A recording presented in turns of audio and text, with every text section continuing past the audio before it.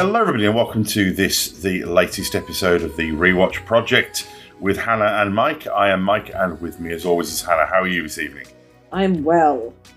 It's Saturday here in Wellington, New Zealand. I love Saturdays. Wow. Deep cuts. I can wear my pajamas all day. I think you need to explain this because I don't think the demographic of this podcast is necessarily the... Well, our son is completely obsessed with Captain Underpants, and Harold and George, the two main characters of Captain Underpants, aside from Zed, Underpants Captain. Titular hero. They love Saturdays because they don't have to go to school. That's their Saturday celebration song, and now our Saturday celebration song. Indeed. But we're in not... fact, our son sung that to me in bed last night when I put him to bed because he knew it was going to be Saturday today. Wow. That's impressive. Yeah. Good on him. But we're not here for Captain Underpants talk, at least not officially. We are here to talk about Season 2 of Twin Peaks.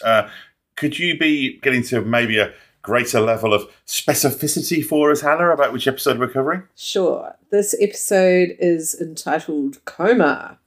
It aired on the 6th of October 1990, first time round. Synopsis says, Albert determines that neither Leo nor Jacques killed Laura, but he is unable to find any leads into who shot Cooper. Cooper says they must find the third man who he believes to be Bob, the grey-haired man. It is directed by David Lynch and written by Harley Payton. Excellent. Interesting episode, this, because I think this is one of the great underrated episodes of Twin Peaks because it comes directly after the big feature-length pilot episode. And it's before things really ramp up with, certain storylines climaxing in about 5 or 6 episodes' time. But people forget, but this is, it's directed by David Lynch. Not that many episodes are, so that's notable. And there's some really good stuff in this episode. So I'm really looking forward to watching this. I feel that this episode feels very much, although the teleplay is by Harley Payton, it feels very, very much like a continuation of the episode that we watched. Right. You could probably watch them all in one go and they would feel of a piece with each other. I think the thing that surprised me most about the pilot is, considering the length of it, it did not feel... The pilot? Sorry, not the pilot, the season opener. Oh, the season 2 premiere. Yeah. Premiere, that was the word I was looking for, not pilot. I was surprised how quickly it viewed.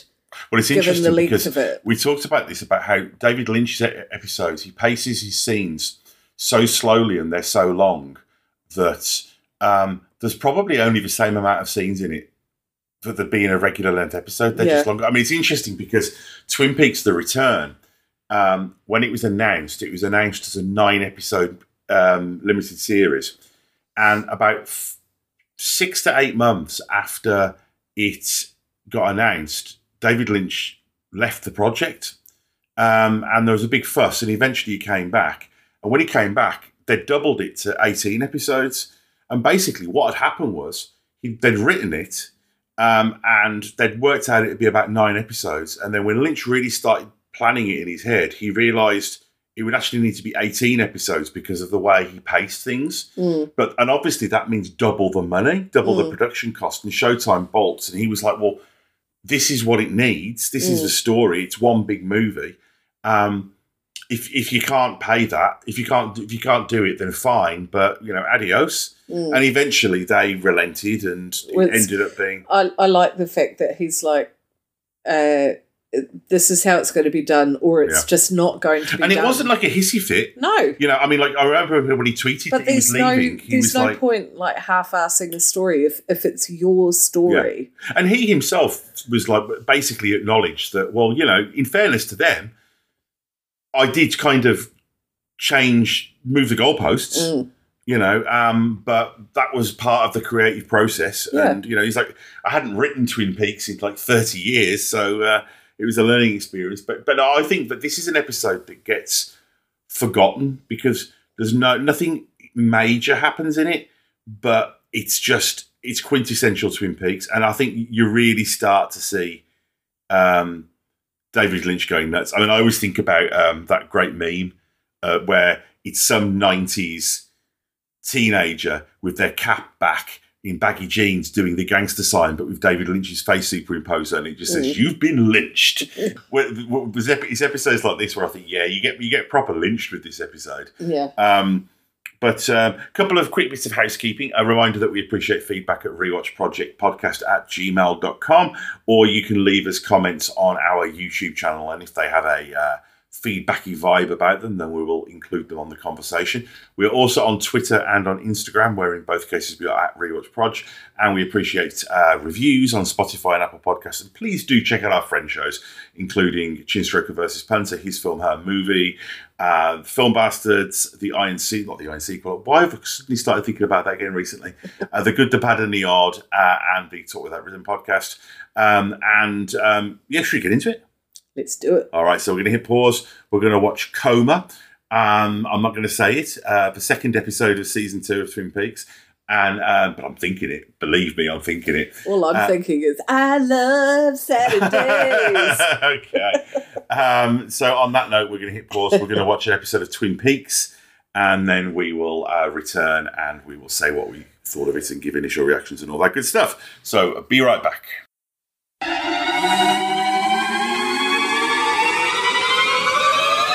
Good afternoon, good morning, good evening, and welcome to Film Bastards, a podcast where 3 friends, 2 of them married and 2 of them podcasting life partners, chat everything from new releases, trailers, news, and an eclectic mix of other film goodies.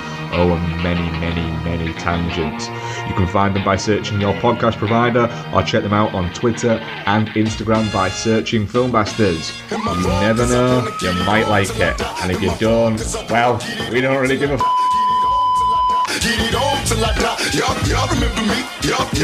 So we have just finished watching the second episode of season 2 of Twin Peaks from October 1990.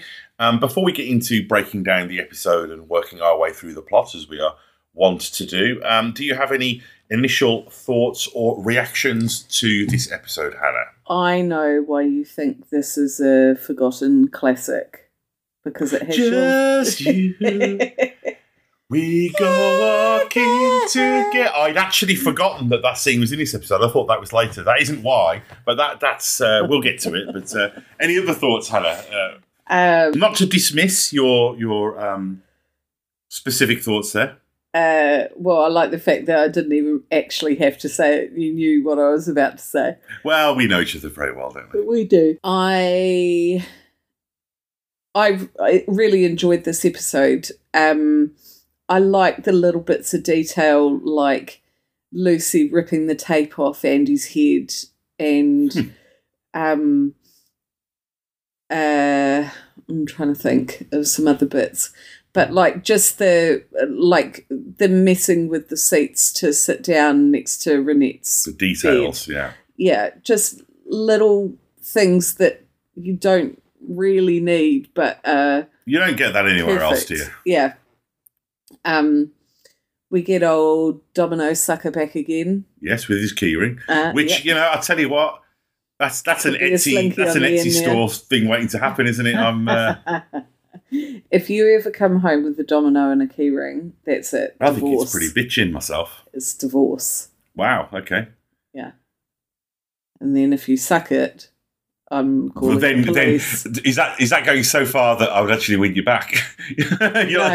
No, I'd be calling the police immediately. I always think about the Eddie Izzard thing. I can't prove it, but I'm pretty sure he's murdered someone. It's like the Eddie Izzard thing about how cool and uncool is like a circular thing. Like you can be really cool, but if you go too far with something, you circle back to uncool. Like people who have like a matchstick in the side of their mouth, it's kind of cool. Matchstick in both sides of your mouth, you just look crazy. And I feel like the domino thing is somewhere in that spectrum there as well. There were a few moments that, like, are borderline too scary for me. And it was the same at the end of the last episode, with Laura, the flashback of Laura in the train car and her screaming and the blood on the mouth and Bob, and and in this episode with Bob crawling over the couch towards Maddie, I struggle with that stuff. That's that I'm not. I don't enjoy scary films. And one of the things I don't like being scared. One of the things about that as well is it's bringing horror to the living room. Like she's not on her own. The lights are on. It almost feels like there are rules to horror. It's kind of like you almost have to deserve it. You have to choose to go down into the basement. They were singing a pretty fucking wanky song. It's a good. It is a sort of a good forgotten episode. I did laugh that while we were watching, I said to Mike, God, that little kid just looks like a child version of David Lynch. And Mike said, well, it is David Lynch's son. He really is a spit of him. Yeah. It's quite uncanny, isn't it? I think that's why he was cast. I think he was just... It's an interesting visual. Even just the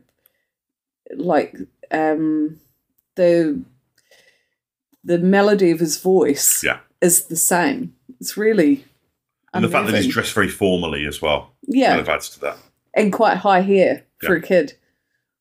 What did you think? No, I really like this episode. I mean, for me, this is the flavour of Twin Peaks that I probably like the most. Where it's not too kind of northern exposure-y, wouldn't this be like a, gee whiz, great place to live? But at the same time, it's not full-on gonzo, can't even tell whether the sound's working on the file or not, kind of.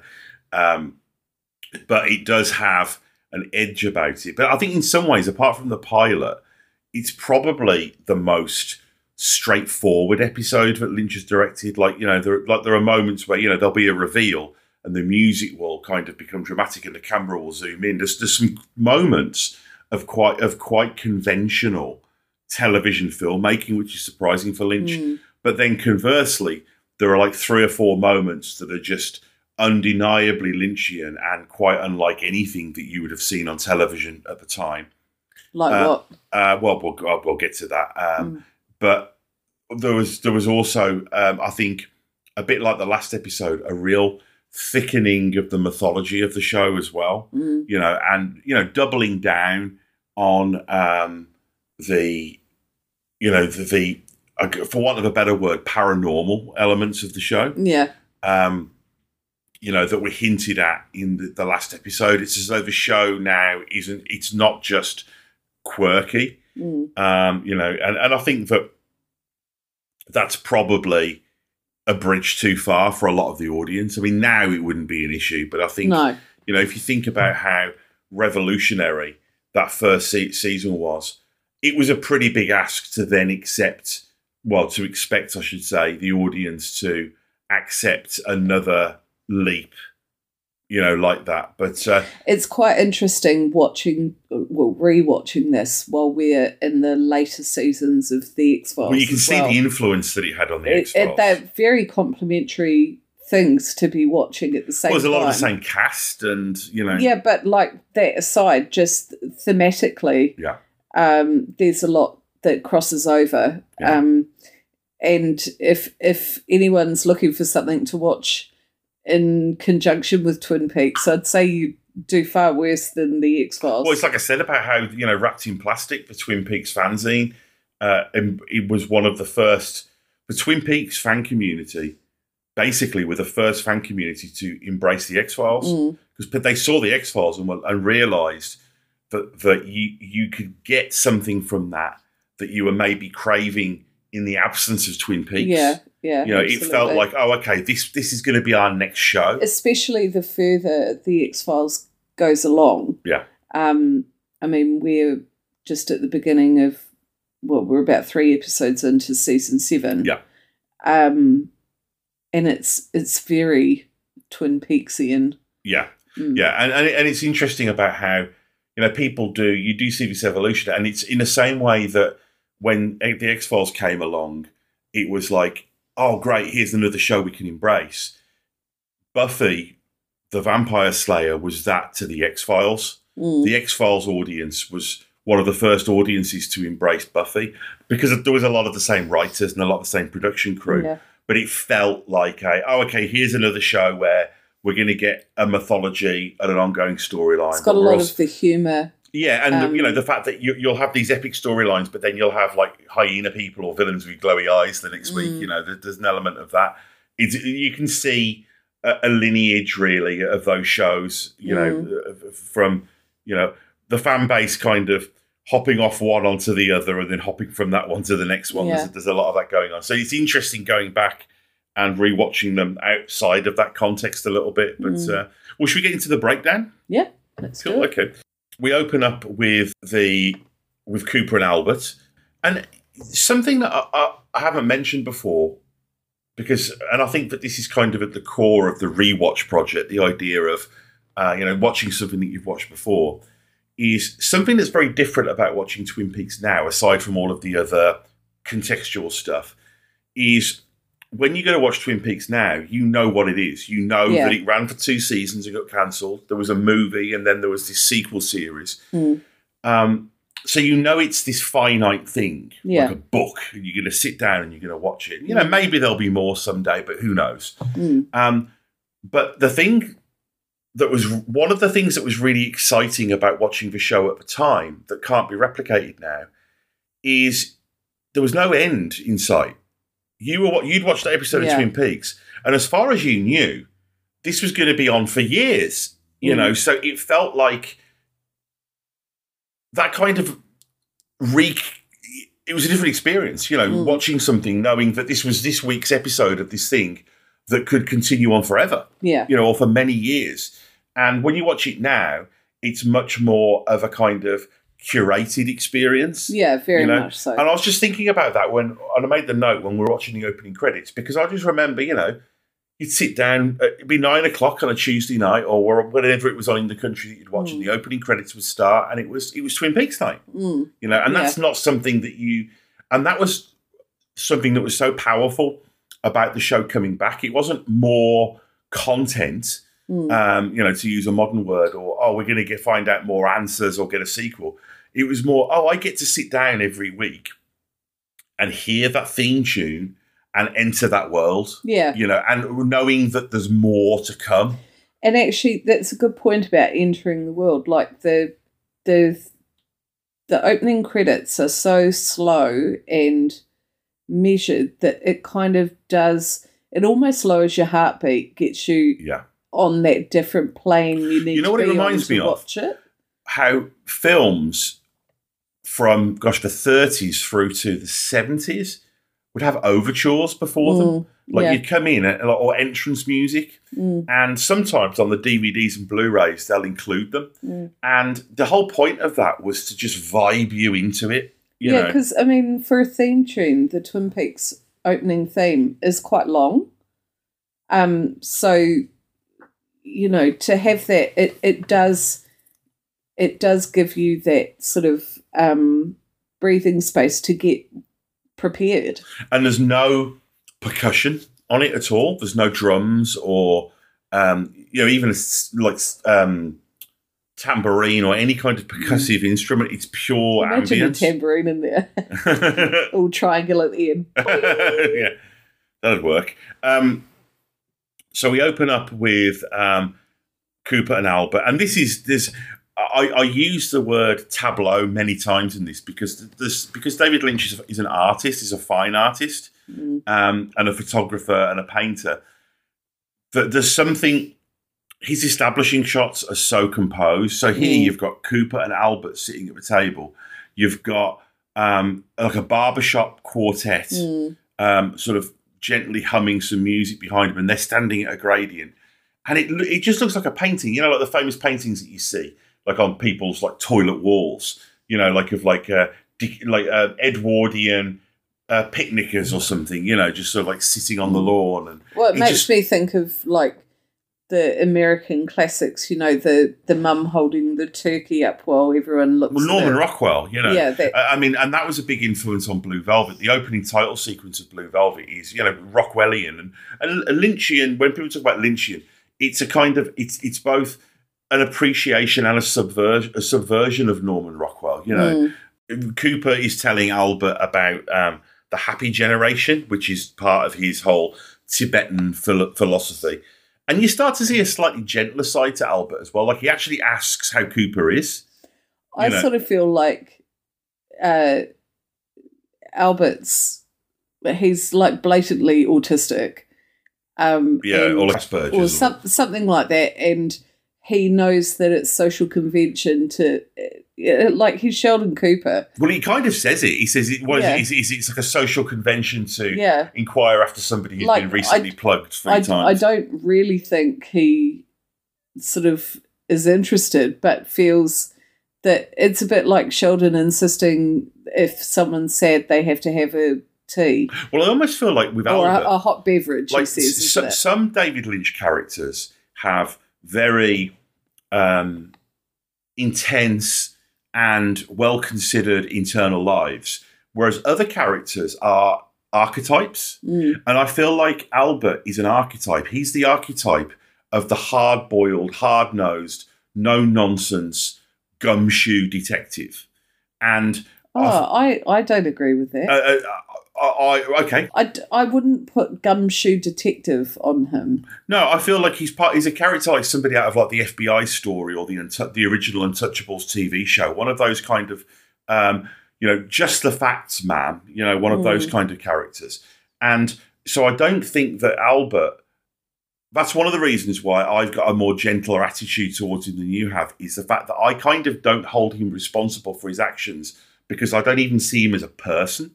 He's kind of a representation of an archetype that I think Lynch is having fun with, in the same way that I think there are a few characters in Twin Peaks. James is another one of those. James isn't meant to be a person. James is meant to be a representation of the screen. Teenage hormones? Well, not even teenage hormones, but just the kind of the... Do you see the eyes he was making at Maddie? The sort of the sensitive rebel sort of character from fiction. He's not meant to be a person. Whereas I think somebody feelings, like... man. Sorry? He's got feelings, man. Exactly. And that's why the character is... That's why, irony aside, I defend the character is, I think people miss the point a little bit. I think he is meant to be kind of ridiculous. And the show calls that out. And it calls it out in this episode as well. And but I think that but then there are characters who do have internal lives, characters like Ed and Norma, who you understand their pain, you understand their emotional arcs and narratives, And go on. I was just going to say something really random, but did you notice that James's hair is far less black now? Oh, is it? Yeah, it's great. Because he's actually got ginger hair. It was way too dark to start with. The thing is, we live in the age now, so I'm noticing all manner of hair stuff. Like, I didn't realise that Gillian Anderson dyed her hair red in The X-Files. She looks bloody hot. No, but when you watch it in HD, it's really obviously dyed hair. But I didn't think that back in 1997 or whatever, But James Marshall is a ginger, but dyes his hair black in Twin Peaks as well. Yeah, because in the pilot, it's black as midnight. Oh, on a moonless night. Yeah, it really is. And it's far too dark for him. Yeah. So it's quite, I really noticed it in this episode. It was like, brown, that's a better colour for you. I love a bit of moments of levity as well when they're talking about the sort of stomach contents and Cooper's Albert, was it like he had a license plate and a bike wheel or something. I'm referencing Jaws, I think that is. Yeah. But I do like the way that like when Cooper's like, it's really nice of you to inquire about me. Albert's like, don't get sentimental. Like immediately, he just cuts straight back. Yeah. And he mentions Wyndham Earle escaping from a mental institution. This is Cooper's previous partner, which leaves him a little bit concerned. I've not heard about him before. Yeah, and it's funny because there's a really weird crossfade here that confused me at the time. And even now I don't quite get, where he's telling him about how he's escaped and Cooper's like, that's really... And then he does that thing where the dialogue fades and this ominous music comes in and the camera pans across to an Asian character watching them. Oh, yeah. And that's a completely different storyline. But it almost implies that that's part to do with that. I thought Wyndham Earle was going to be there, when I first saw it. Or when I first watched it, I was like, is that Wyndham Earle? Because you don't know anything about him. It does really feel like that should be Wyndham Earle who's watching him. I had that thought too. It's a really odd choice, and I'm not sure kind of why. But we see Donna go on the Meals on Wheels, and she meets Mrs. Tremond. And this is, again, Lynchian tableau. Even before she goes in the room, you've got this mid-shot of the boy silently sitting in his chair in his tuxedo and the old lady lying in bed, just sort of both just staring off into nothingness, almost as though they've been there for days, just sat like that, waiting for Donna to come in. And they've got that same feeling of existing outside of time that characters like the bellhop and the one-armed man and... how often do you see a child in a tuxedo? Well, yeah, exactly. It's just, these are the choices. And it feels like straight out of Eraserhead or one of Lynch's early, black and white experimental films. When Donna comes in, the boy says, and I know you don't like this being a quote-a-thon, but it is worth mentioning these things because they're kind of enigmatic and esoteric. He says, sometimes things happen just like this, and clicks his fingers. And we get the first of what will be many references right through to the end of the reboots, the sequel series from 2017. One of the first of many references to creamed corn. And we see the young boy who apparently is studying magic make it disappear. And again, and it appears in his hands. And that's a great image, just a boy with a handful of creamed corn. And it's another great example. If that was either of our children, they would not be that calm. No, not at all. They'd be quite difficult to direct. It's another example of the weirdness being the lack of reaction from our character, who in this case is Donna. She's just like, oh, that's nice. What a cool trick. She's not phased at all. No, she's not. And that's almost as weird as the thing that she's not reacting to. Yeah. When they mention Harold Smith, the boy says, "J'ai un homme solitaire," which is French for "I am a lonely soul," presumably at this point, at least in reference to the fact that he's a shut-in. Yeah. So they mention Mr. Smith, and then we cut back to the Tremonds, the Mrs. Tremond and her grandson, and he says in a complete dead pan voice, "She seemed like a nice girl." We're going to run out. We're getting a bit of business with the chairs. And my feeling on this is I don't know this at all, but I'm convinced that what happened was they came to shoot this scene. David Lynch was like, how do these chairs work? Looked under them, read the instructions, and saw that they were kind of oddly convoluted, that you have to pull them up, and just thought, I'm going to put that in the scene. And it's, it stops the story dead. And it's so funny as well. You hear so often now, again in this content age, when you see deleted scenes on DVDs, people going, "Oh, we had to cut that out because it slowed things down.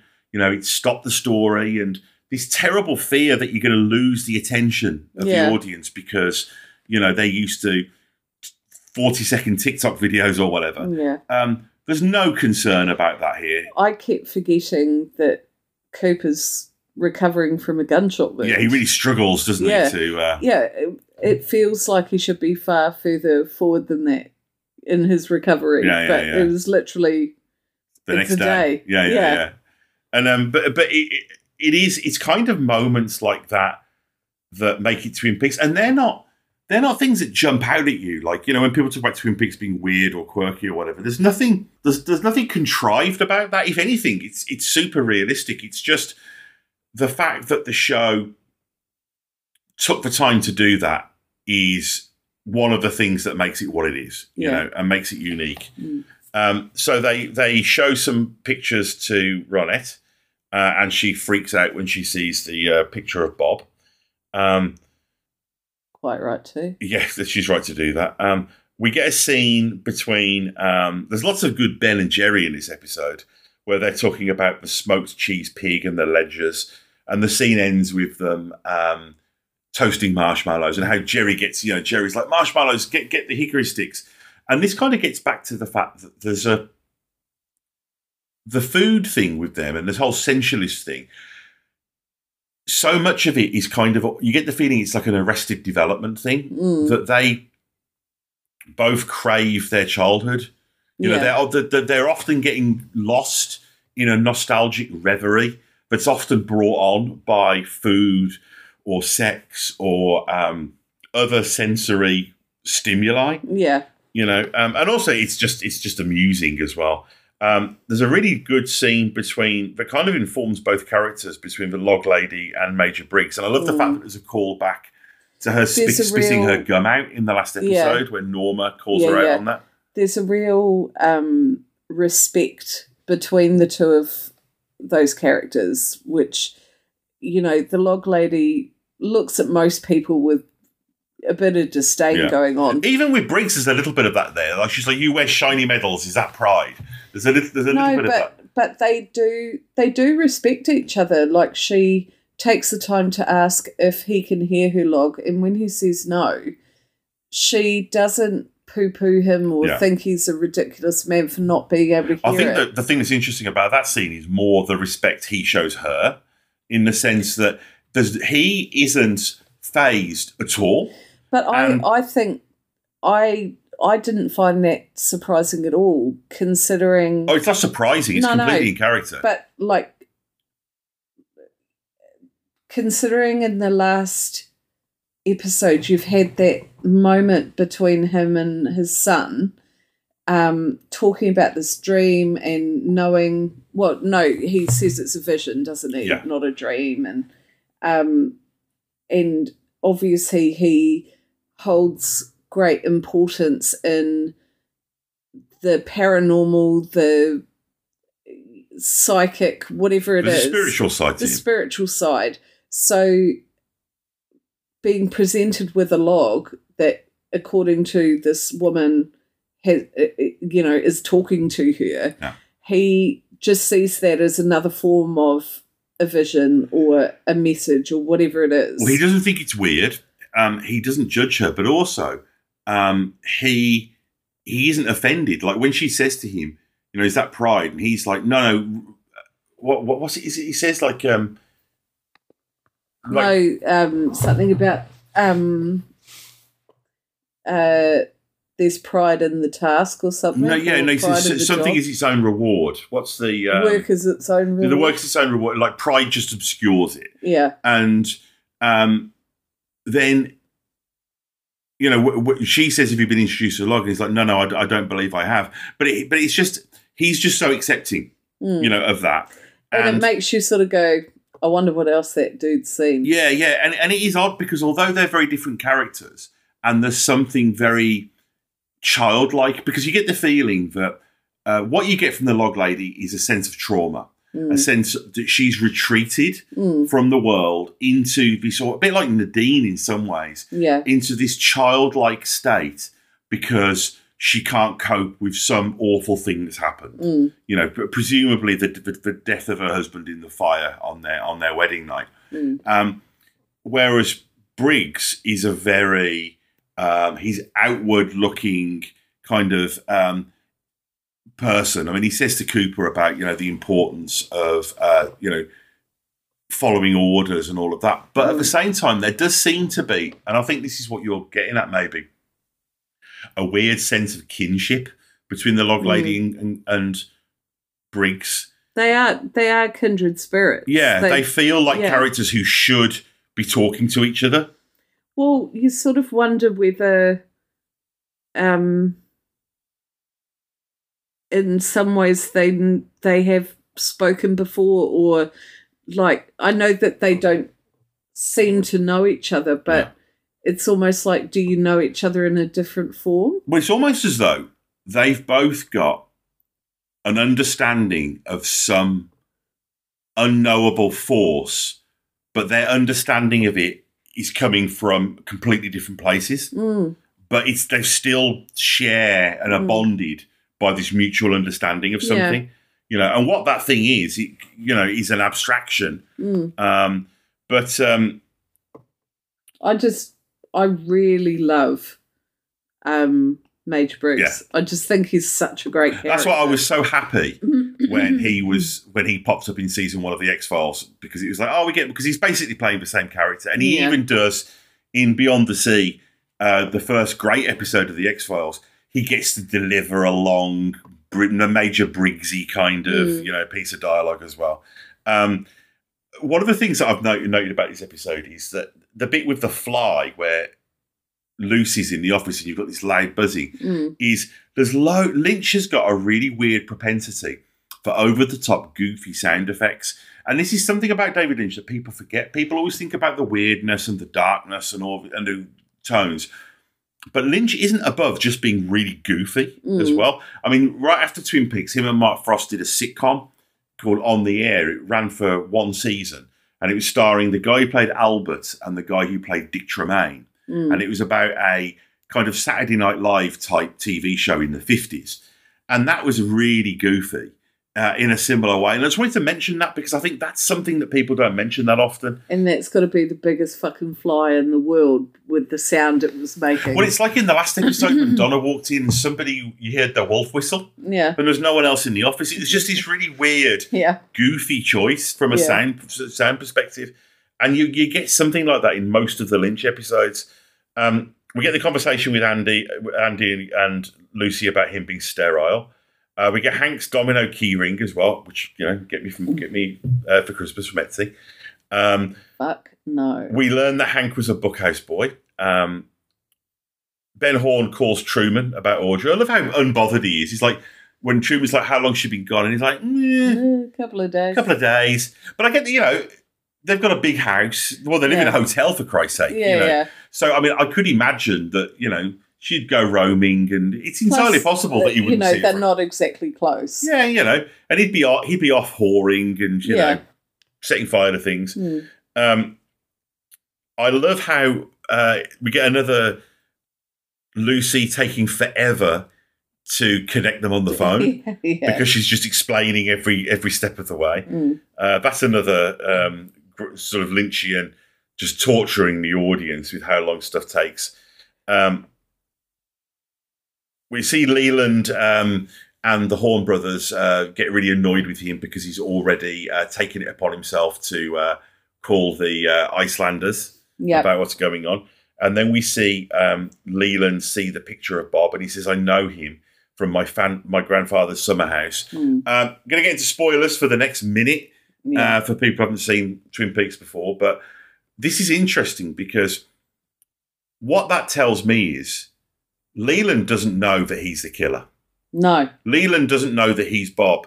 What Leland is remembering his own abuse as a child. Yeah. The summer house, the neighbour, and again, whether it's metaphorical, whether it's real, it could have just been that Bob was a neighbour of his grandparents who abused him, and he's transferred that abuse onto Laura, and that abuse is represented by the man who abused him. Or it could be that he's a spirit or whatever. But I think that to me is the most compelling piece of evidence that Leland isn't consciously responsible for. I 100% believe that Leland is just a vessel. Yeah. And that Bob is the spirit. Yeah. I sort of feel like, the neighbour, up at the cabin wouldn't have actually been Bob. It would have been whoever the neighbour was and turned into Bob, but perhaps he only knows him as Bob because he only ever saw him when he was being abused. It changes at different points in the show, and I don't think there necessarily is. I mean, one particular reading. I think if you've got a particular reading, more power to you, and there's nothing to disprove that. My own personal feeling is that it evolves and it changes, and it's all of these things. I don't think any of them are wrong. No. I think that Bob can mean, there are times at this point in Twin Peaks, watching this episode tonight, my firm belief is that Leland was abused by Bob, who was a real person, who was a neighbour, and he abused his daughter. And in the logic of the TV show, that abuse, that generationally transferred abuse, is represented by the figure of Bob. And what Madeline sees, she's not really seeing Bob. She's just feeling the presence in that house of this generational abuse. In 3 or 4 episodes of time, I'll feel differently. Donna's house. They're not in her Oh, yeah, they house. are, aren't they? Sorry, yeah. Okay, well, she's just experiencing the spirit of it, the feeling of this thing that happened, because it's going to happen to her. The other way you could read it is to say that he's using the figure of Bob to dissociate from what he's doing to Laura. Yeah, absolutely. Like, and again, I think he can't cope with knowing that he's the one who does these things or feels this way or wants these carnal things. And if Bobby is a representation of this generational abuse, that doesn't morally absolve Bobby Leland, of course. Bob. Sorry? I thought you said Bobby. No, it says Bob. Right. He's a bit of a tosspot, but he doesn't absolve Leland. But No. But I do think, though, that at another point in the show, we are told that Bob is real. And that Leland genuinely doesn't know that he has done these things. And there are things in this episode, because there's no reason for that. And I think also maybe Bob likes to have fun. Bob likes to fly close to the sun and kind of, you know, when you hear about like serial killers who write to the newspaper to goad the detectives, I think there's a little bit of that going on. When he walks out, Jerry says to Ben, "Is this real or some strange and twisted dream?" We see Leo in his coma. We get an ominous slow zoom on Leo, which is TV shorthand for he's going to come back and shit's going to get real. We see Emery Battis from the department store's weird sex scenario where he's tied up with his toenails painted, an ice bucket and a cowgirl vacuuming, which is very specific. I mean, how do you stumble across that key? It sounds like a standard Saturday night to me. Yeah, well, that's why I'm rushing through this, Hannah. Yeah, blooming gag ready, darling. I'll get my chaps on, shall I?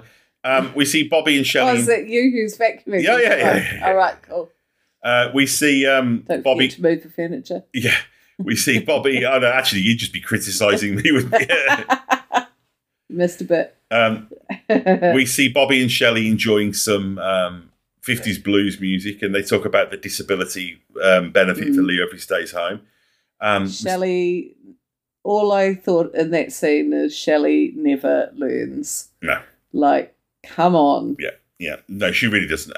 We see Cooper talking to Diane about Wyndham Earl. We see Major Briggs come and see him, and this is an interesting scene because this is where things feel really supernatural because, paranormal because, Briggs talks about how he works on this project on deep space probes where they get like all this space gibberish back.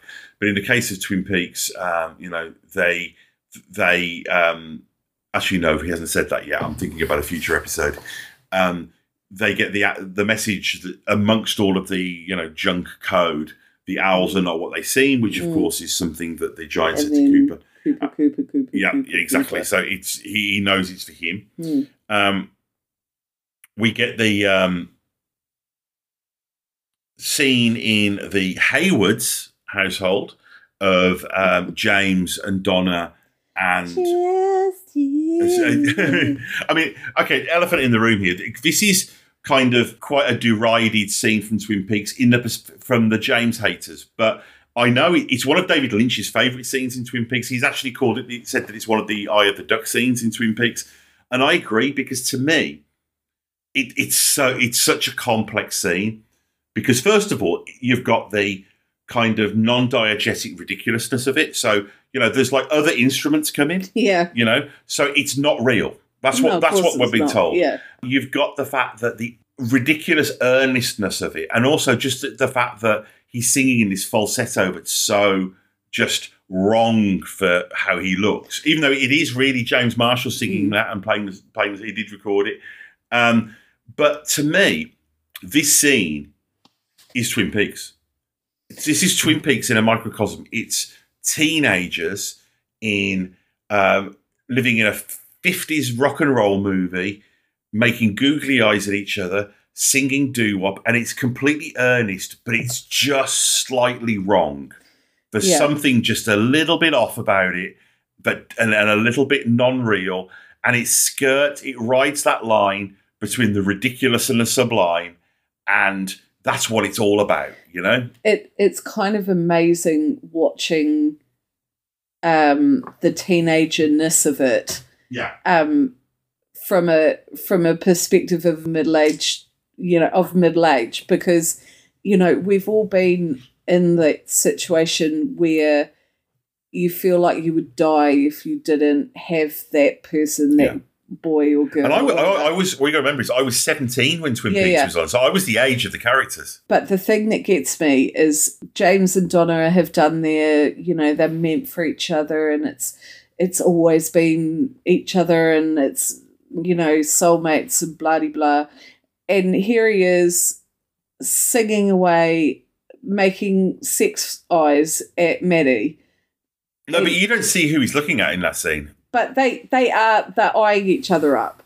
No, she's eyeing him up. You don't know if he's eyeing her up. He is eyeing her up. In that scene, I don't think he's looking at either of them. I think he's lost in his own self-indulgence. If you actually watch the scene really closely, he's actually looking off. He's not looking at either of them. But I like it because that's teenage love. It is exactly right, yeah. Like, thinking that this one person, you'll never exist without them. And the next thing you know, your hormones have found someone else who is the next greatest thing. It's so transient and self-indulgent and dramatic and ridiculous. And that's what this scene is, you know? And the best thing I think about the girls being together on the floor, how they are, is because Maddie is Laura Palmer with dark hair, Yeah. she's basically a hybrid of Donna and Laura. Yeah. So she's kind of what James is attracted to. Yeah. Like the parts of Laura, the parts of Donna meshed And Donna's together. been trying to be like Laura this season as well. Yeah, and so what Donna's doing is kind of pushing him towards Maddie because she's behaving like Laura. Yeah. The other thing is, as well, is if you remove it from the ridiculousness of the scene, I think it's a great song. I genuinely like the song. I know you I do. think it's no, but you say that like with a sense of mockery, and I don't get it. I think it's a really good, beautiful, weird song. I know you love it.